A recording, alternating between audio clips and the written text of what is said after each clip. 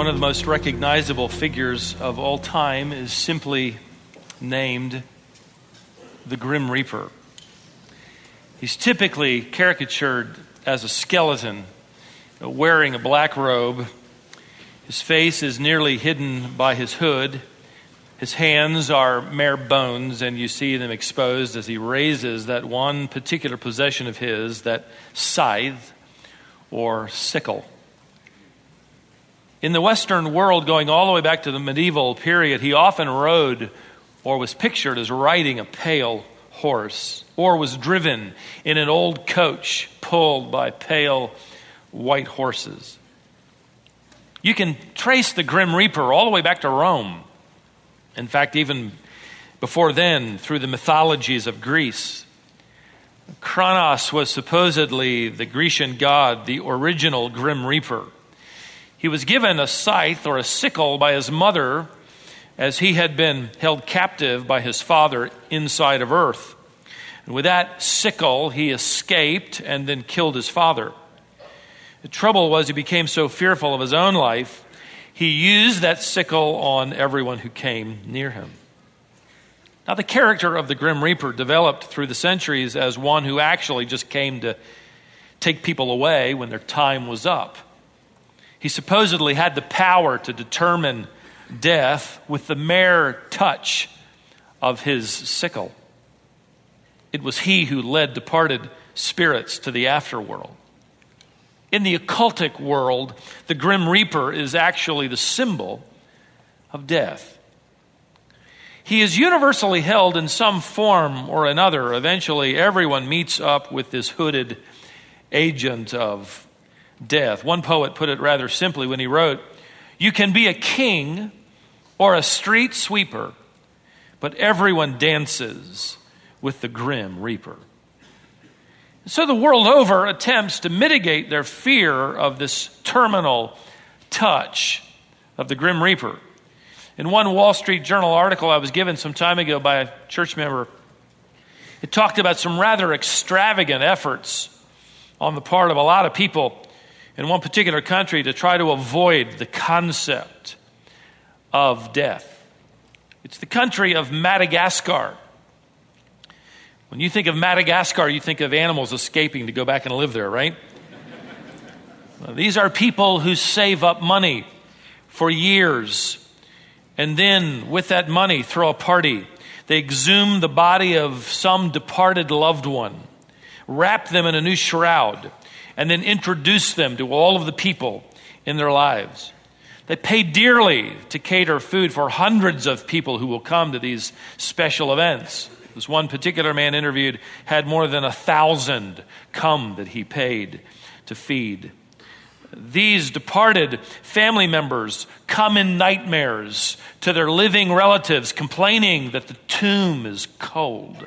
And if they loved them, they would let them out in what they call a ceremony of turning the dead. Now, those who do this for their deceased relatives are assured that their departed loved ones will give them life and health and wealth and happiness. But if the dead are left neglected and cold in their tomb, they will bring unemployment, disease, and misery. So these people are convinced that those who've died must be familiar with their lives in order to help them.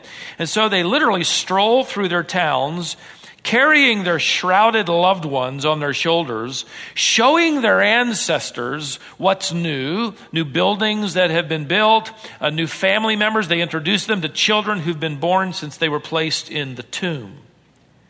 They interviewed one individual who'd become a Christian and who refused to participate any longer.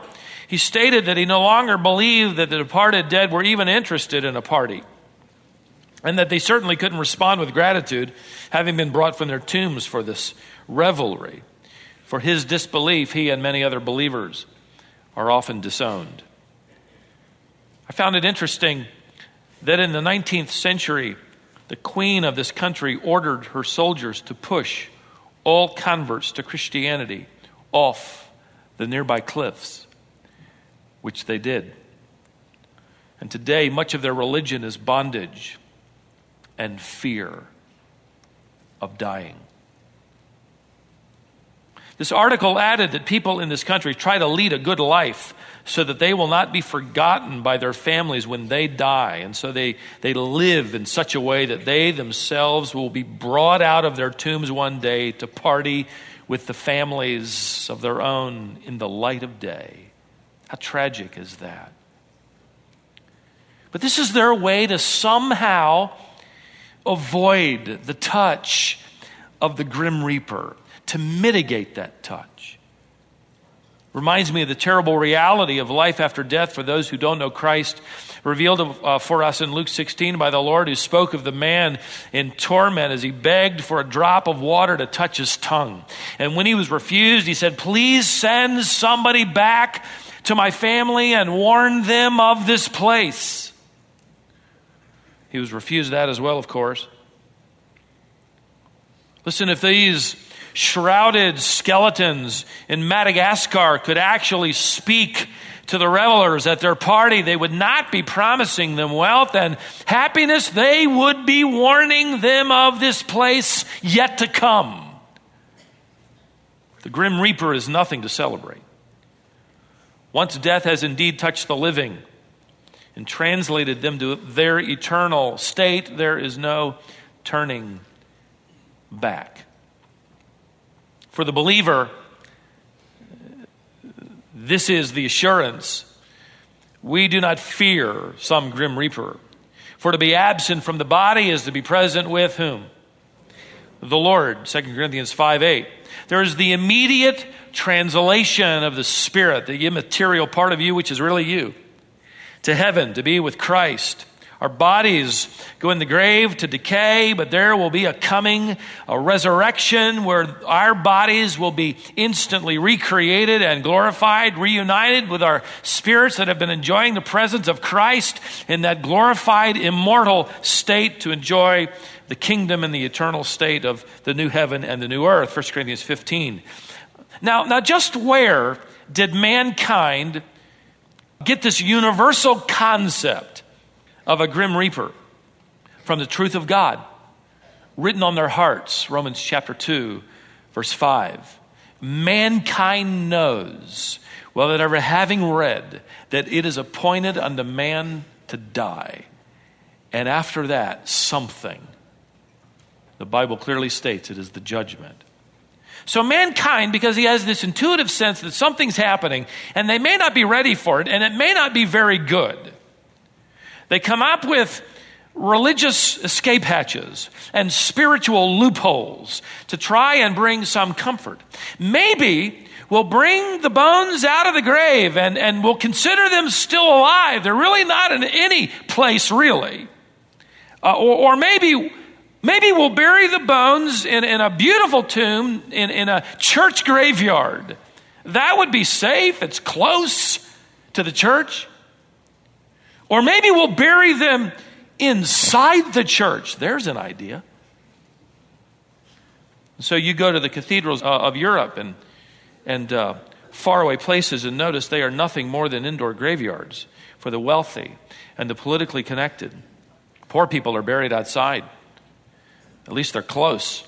Or perhaps their bones are kept in some underground vault. At least you're near the church.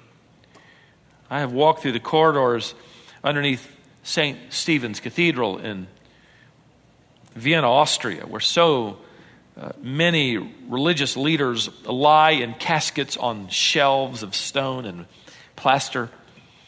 The names and the dates of religious leaders are there on the caskets, and you can walk down hallways and see them.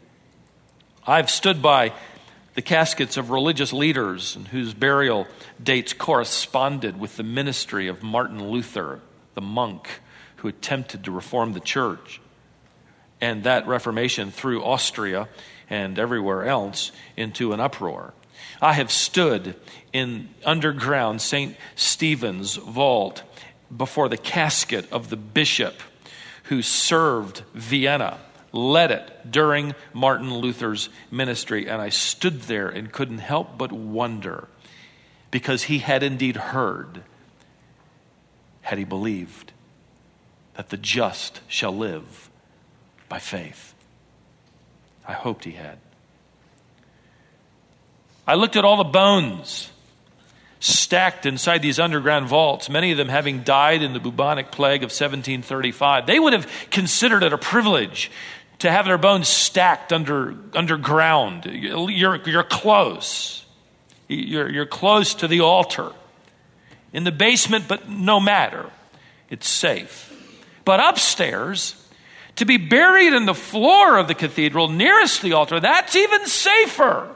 And so, inside the church of St. Stephen's are the tombs of kings and princes and the remains of members of royal dynasties, the well-connected, the wealthy, hoping somehow they could soften the touch of the Grim Reaper.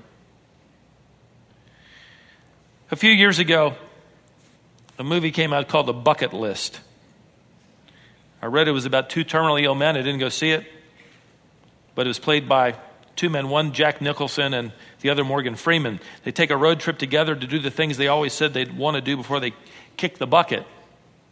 And Nicholson was interviewed by Parade magazine before the movie came out and asked about his personal beliefs. And I found these quite sad. He said, well, I used to live so freely. I said, hey, you can have whatever rules you want, so I'm going to have mine. I'll accept the guilt. I'll pay the check. I'll do the time. Sounds brave, doesn't it? He said, I chose my own way. But as I've gotten older, I've had to adjust. Don't we all, when we get older, begin to think a little differently? He said, we all want to go on forever, don't we? But we fear the unknown. And everybody goes to that wall.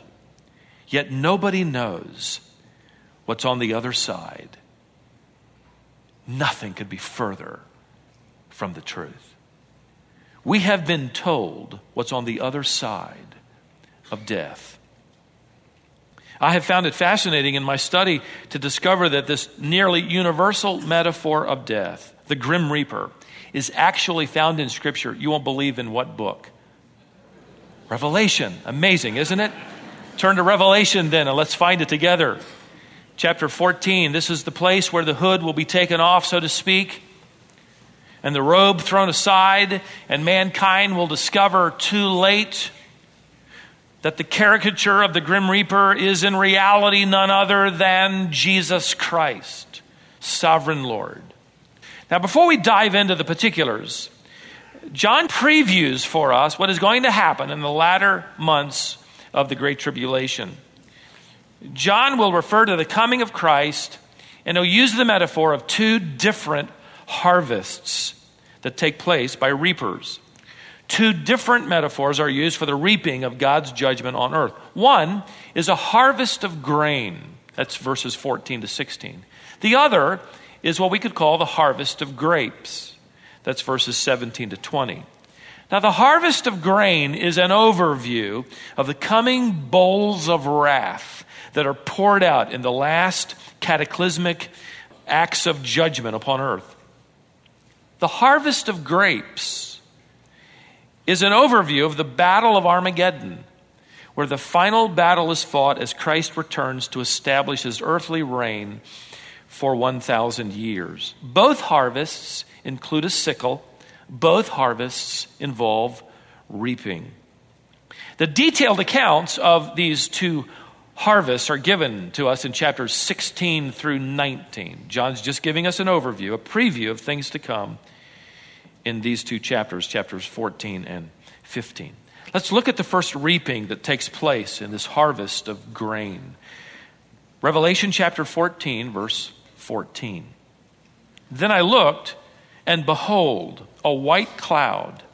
And sitting on the cloud was one like a son of man, having a golden crown on his head and a sharp sickle in his hand. Ladies and gentlemen, here is the genuine Grim Reaper. Here is that intuitively known nightmare of mankind returning in living color. This is no cartoon.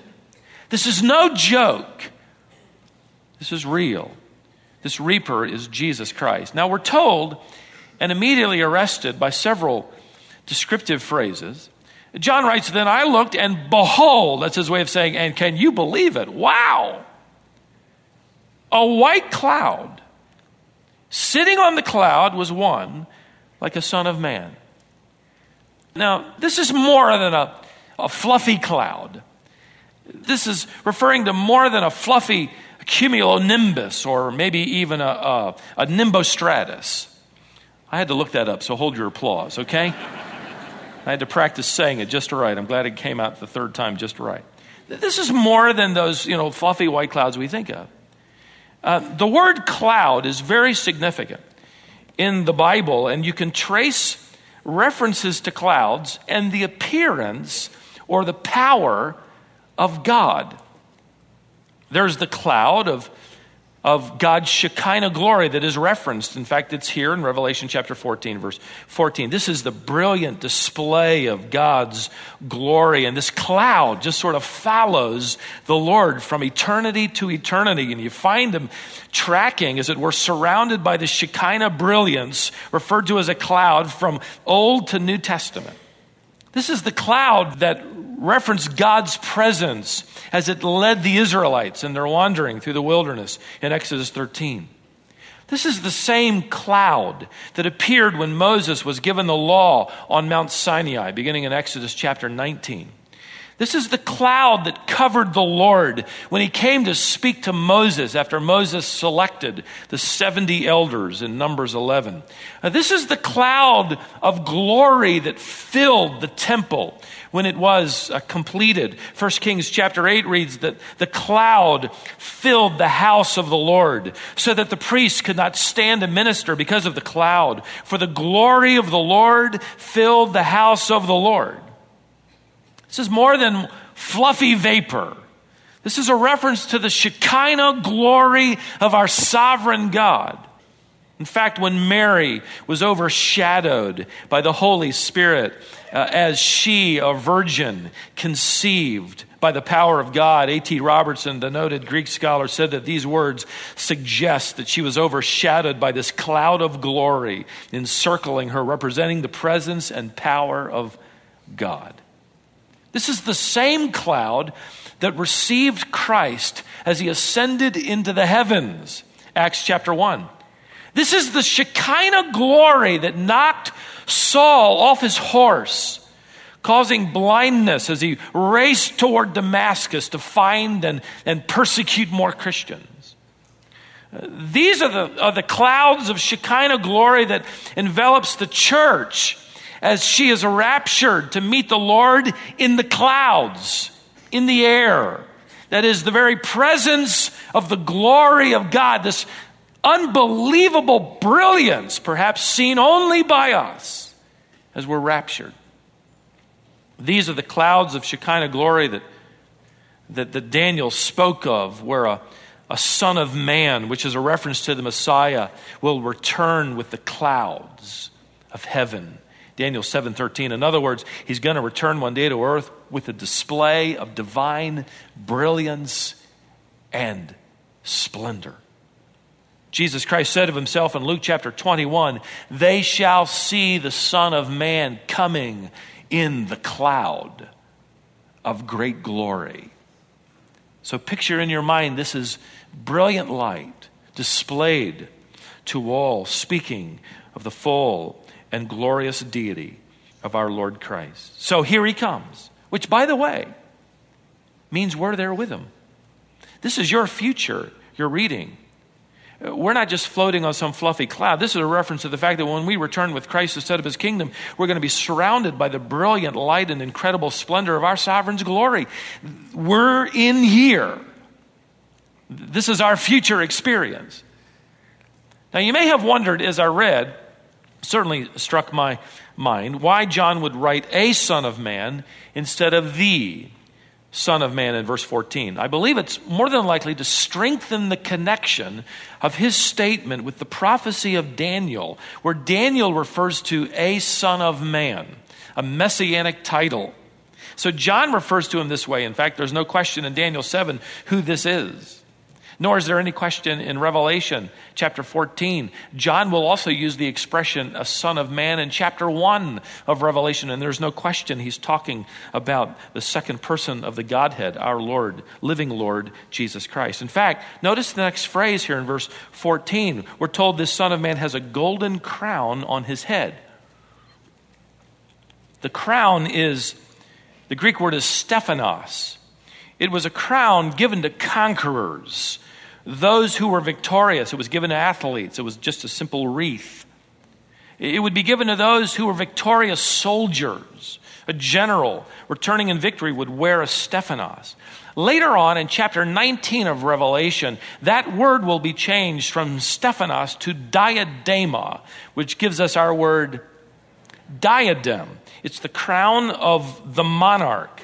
So Christ is coming here back to reign, and he's coming, and in his initial coming, he's announcing his victory. He is the victorious general, and a battle will ensue for just a brief moment in human history. Later, he will sit on David's throne as the monarch, the King of Kings, and the Lord of Lords. And by the way, before we go any further, here in this text, you are reading for the last time any reference to Jesus Christ as the Son of Man. This is it. The Lord often used this phrase. In fact, it was his preferred title, as he would emphasize his full humanity and yet his messianic title referring to his full deity. He, God incarnate, had come as God's anointed. But here in Revelation 14, verse 14, this is the last time you hear this title used. I think it's interesting. The first time we ever saw this title is in Matthew chapter 8, verse 20, where we're told that the Son of Man has nowhere to lay his head. In other words, he owns nothing. And now in this last time the title is used, we're told he owns everything. He's coming to claim the world as his own. He, God incarnate, the Son of Man, the Messiah, the embodiment of deity. Got a knock on the door. 2 Jehovah's Witnesses came, interrupted my study of this very text. It's perfect timing. I just wouldn't let him go either. I got to practice. I need to practice. And man, they pulled, their friends pulled up, waited. They 3 times. We really, thank you, sir. We really need to leave. No, you stay right there. I'm not done yet. I finally cut them loose. They were happy to leave. The first time Jesus Christ came, he came in poverty. The second time he comes in power. But don't miss it. The first time the Son of Man appears on the scene, he comes as a sower. Now he comes as a reaper in divine judgment. And he will come wrapped in the Shekinah glory of his own deity, displaying the fullness of the Godhead. Now, just as we've seen many events take place on earth during these days, signaled by some announcement by an angel who sort of pulls the trigger. So an angel pulls the trigger, so to speak, on Christ's judgment of earth. Look at verse 15. And another angel came out of the temple, crying out with a loud voice to him who sat on the cloud, "Put in your sickle and reap. For the hour to reap has come, because the harvest of the earth is ripe." And he who sat on the cloud swung his sickle over the earth, and the earth was reaped. Now, in these bowls, not all unbelievers die. In fact, there will be those who will be separated as tares from the wheat in the judgment following this period of time. But this will be great devastation. In fact, I agree with one author who wrote that this phrase, "the earth was reaped," is one of the most tragic and sobering statements in all of Scripture, where the mercy of God is finished, so to speak. Described later on for us in the book of Revelation in these bowls of judgment. Chapter 16 will tell us that as the earth is reaped, what actually happens is you have terrible malignant sores breaking out on the bodies of those who follow the Antichrist. Verse 2. Oceans will turn to blood, and every remaining living sea creature will die. Verse 3. Rivers and springs of water will also turn to blood. Verse 4. The sun's heat will intensify, which leads me to say there will be global warming, in case you're wondering. And it will be a time of, in fact, terrifying judgment. Verse 8. The world of the Antichrist will be plunged into darkness. Verse 10. Finally, the Euphrates River will dry up to prepare the way for millions of soldiers and armies to march against little Israel in this battle we call the Battle of Armageddon. Listen, the Grim Reaper of mythology and legend is nothing compared to the divine Reaper who comes in judgment. And the warning is clear to all of us today. Believe in the gospel. Believe in this one while he is still Redeemer, so you never fear him as Reaper. He, fully man, yet fully God, you come in humble faith to this Lord while he is a gracious Redeemer. You never fear living through these days when you see him as the Grim Reaper. For every one of us who believe in Christ, we're actually going to be here in verse 14 and verse 17 and throughout. We'll be coming back with him in this future scene of judgment and victory and glory. Now, what follows next is John's preview of the Battle of Armageddon. Again, this will be detailed later. This is an event that accompanies the return of Christ. This is the battle against Antichrist and his forces, which brings the tribulation effectively to a close. And it really isn't much of a battle. Again, it's really just a slaughter. The invading armies don't even have much time to fire off a single round before they're slaughtered by the hosts of heaven as God's wrath is poured out in unbelievable fury. Notice John's overview, beginning in verse 17. And another angel came out of the temple which is in heaven, and he also had a sharp sickle. Then another angel, the one who has power over fire, came out from the altar, and he called with a loud voice to him who had the sharp sickle, saying, Put in your sharp sickle and gather the clusters from the vine of the earth, because her grapes are ripe. Jesus Christ is the true vine, John 15:1. And all who belong to him are safe, as contrasted to those here attached, you notice in the text, to the vine of the earth. They belong to the Antichrist. They've chosen to worship the Antichrist, and he is the wrong vine. Now, the reference you noticed here in verse 18 of this angel having power over fire. It's a reference back to chapter 8, I believe, where an angel, perhaps the same angel, took that censer, filled it with fire, and he threw it on the earth, which brought great judgment.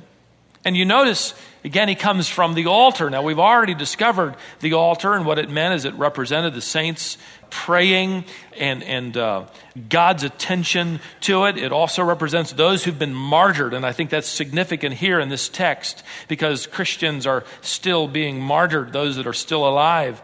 This angel comes, the one uniquely associated with the prayers of the martyrs. The martyrs have been calling out from the altar and as it were, God hearing them before his throne as they say, "How long, O Lord?" This is their prayer.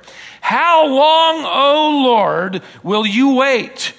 Will you refrain from judging and avenging the blood of your children, those who dwell on the earth?" Well, that prayer and the judgment against those who dwell on the earth, against the children of God, is about to take place and be fully answered. And this angel moves into action with his sickle, effectively reaping, releasing the judging power of God upon the enemy armies that are now marching to destroy Jerusalem, those who no doubt have been in charge of the martyrdom of many, many millions of believers. Look at verse 19. So the angel swung his sickle to the earth and gathered the clusters from the vine of the earth and threw them into the great winepress of the wrath of God. Can you imagine the fullest meaning of their doom.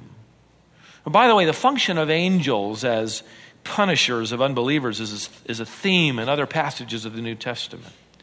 John, in fact, implies in chapter 20, following the final judgment of all of the unbelieving who will be thrown into the lake of fire. The word thrown or cast indicates that they are cast. And perhaps you can envision them running somehow to flee the judgment of God, and they're literally grabbed and thrown into the lake of fire. Horrifying act of judgment, which initiates their eternal state in hell. Well, here you see at this battle the vengeance of God unleashed against the enemies of his people, in particular those who've put to death the lives of those who followed him. God's justice demands it. His holy wrath demands full payment for those who've tormented his sons and daughters and mercilessly abused his saints. The immediate context here is the vindication of tribulation martyrs. The larger context will be the vindication of every martyr who ever lived, beginning with Abel, who was killed by his brother Cain for worshiping God correctly. The first murder in human history was martyrdom. And there are people dying today for their faith in Christ around our world. I have read about, but have not seen, a collection of Bibles from the 16th century. A gentleman told me that he had actually seen one in a display. These Bibles, just a few of them, have survived the 16th century well into that Reformation period I referred to earlier, where unbelievers tortured and martyred those who claimed faith in Christ alone. These Bibles are literally drenched in blood. Forensic tests have been conducted on these Bibles and have confirmed that these dark stains on nearly every page and upon the covers are human blood. But whose blood? History answers the question. When Mary, Queen Mary, the daughter of King Henry VIII, a delightful man, ruled England, she took his character even further in the wrong direction. She was nicknamed Bloody Mary because she terrorized Protestant Christians, murdering as many as she could. Her soldiers had the practice of spilling the blood of a Christian and catching it in their Bible, and then dipping their Bibles into the pools of blood that literally flowed from the veins of these martyred Christians, thus staining its pages with the actual blood of those who'd owned the Bible. A few of these Bibles have been preserved, and they're simply known as martyrs' Bibles. Let me tell you, the reign of Bloody Mary and Mayo and Stalin are child's play compared to the reign of the Antichrist and his murdering rampage against millions who will die because of their faith. And God finally moves. Finally. Now after some 2,000 years. But he finally moves in judgment and answers the prayer of the martyr. The battle will take place 60 miles north of Jerusalem, near the mountain Megiddo, or the valley of Megiddo.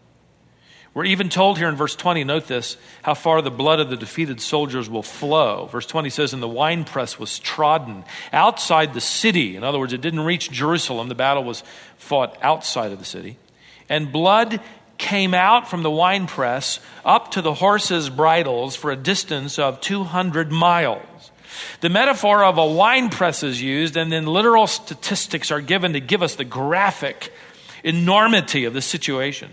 The terminology suggests a sea of blood resulting from this direct confrontation on the field of battle. The depth of blood and the land area covered are statistics that tell us the staggering amount of blood loss from what will be millions upon millions of soldiers who march against God, his people, the remnant.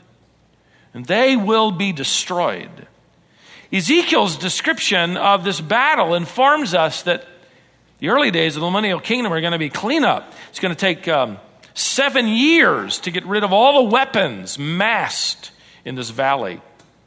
It'll take 7 months to bury the dead. This kind of devastation is hard to imagine, isn't it?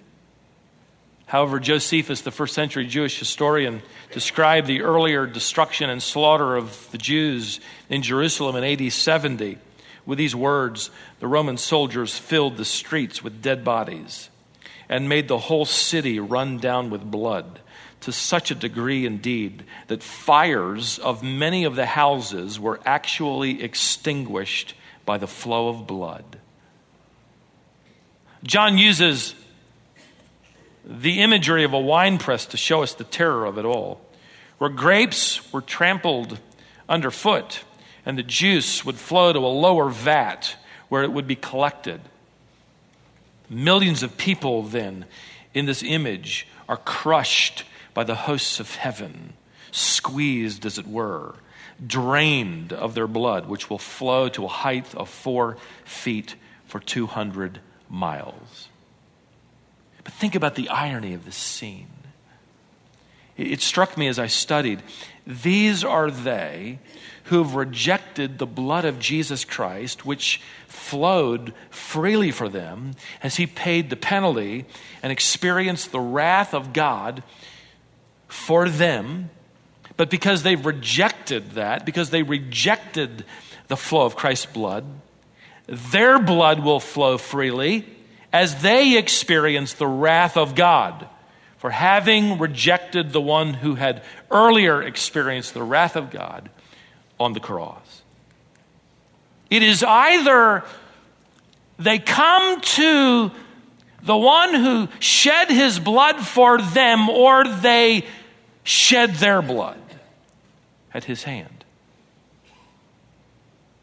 But isn't that true for everyone? You either allow by faith the Son of God to pay for your sin, or you pay for your sin. This is the horrific, crushing wrath from God. It's a picture of hopelessness for those who've chosen to follow the Antichrist. And this picture of the coming judgment is horrifying for all who refuse to worship the one true and living God, even though the angel has circled the globe earlier, calling out the warning, as we studied, warning them to follow after the true and living God and not the Antichrist. So in a tighter context, this speaks of these who've disbelieved. In the broader context, it gives us a view into the future. Ladies and gentlemen, we happen to know what's on the other side of the wall. We know what's beyond death. It is the eternal state of either glory or tragedy. And there's no way to run. There's nowhere to hide. There's no way to escape the touch of the grim reaper. Peter Marshall often told a legend while he pastored a church downtown Washington. He served in the mid-1950s, 1960s, somewhere in there, as the chaplain of the Senate. An amazing preacher. He often told the legend of the Middle Eastern servant who went to the market to purchase food for his master's household. He turned a corner in the marketplace and came face to face with the grim reaper. He was wearing that black hood over his face, but as he raised his bony hand and his sickle, the servant turned and ran, terrified that death had come for him. He ran to his master and begged him to allow him to take a horse and flee for a few days to the nearby village of Samara, where some friends lived, and his master agreed.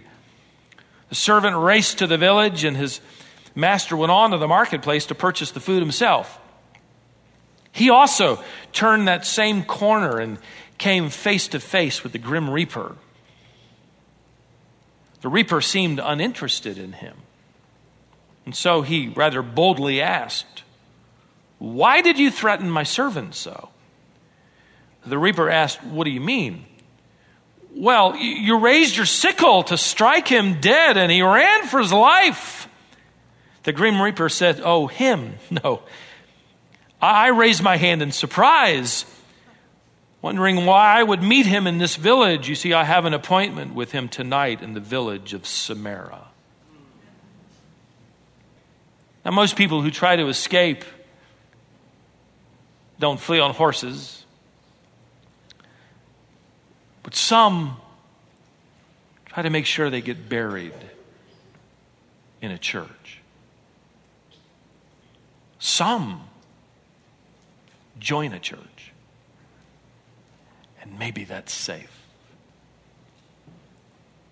God isn't as interested in where you're buried or what you've joined as He is in where your trust is located, in whom you believe. Ladies and gentlemen, for those who've placed their faith and hope and trust in Jesus Christ, there is nothing to fear. You are, you have been, and you will forever be forgiven by faith in Christ. The blood of Jesus Christ cleanses from all unrighteousness. I love the tense of the verb. It means the blood of Jesus Christ constantly, continually cleanses from all unrighteousness. Why? Because we are constantly, continuously unrighteous. And so we come to this one whose blood shed freely for us, continually, actively cleansing those who've admitted their sin and come to the cross for forgiveness. So let the text in Revelation deliver not just a warning, but an invitation to come to Christ, who will cleanse you from all your sin. Jesus Christ is either your great Redeemer, or He will be your grim reaper. Before she died several years ago, in a moment of surprising candor on television in an interview, interviewed by a believer, a well-known secular humanist and novelist, Miss Lasky, no friend to Christians in general, by the way, throughout her life, or the gospel. She said these interesting words. She said, "What I envy most about you Christians is your forgiveness. I have nobody to forgive me." Well, let me tell you what I would tell her. There is someone who will forgive you. The wages of sin is death, right? But the gift of God is eternal life through whom? Jesus Christ, our Lord. We who believe have a Savior. We have someone to forgive us. Someone who has paid the penalty for all of our sin. We who believe in Him will ride, as it were, the cloud of Shekinah glory. We shall come and reign with Him. We say it. We believe it by faith because it's in the Word, and we do not understand it. We can't even comprehend it. I can't wait for that ride. It's going to be exciting. Can you? The splendor of His coming, and He's going to allow us puny people to be co-reigners with Him. Can't imagine that. Why? Because we're worth something? We are, only because He has forgiven us, and we belong to Him. We're His sons and daughters. We have a great Savior who has a great future planned for those who believe. If you have been running from God, run no further. If you have in your heart been saying no, say yes. Deal with your moment of death now while you live, while the grace of God is available. Father, thank you for the gospel. On one hand, it is terrifying news. On the other, reassuring promise. Thank you for those in this assembly who can raise our voices, though our lips tremble, with praise to our fearful, holy, just, gracious, forgiving, redeeming Lord. Sing with me, Amazing Love, How Can It Be? Amazing love, how can it be that thou, my God, shouldst die for me? Amazing love, how can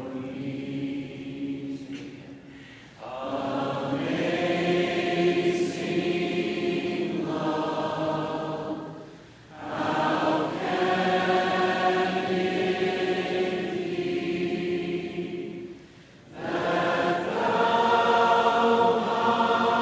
that thou, my God, shouldst die for me?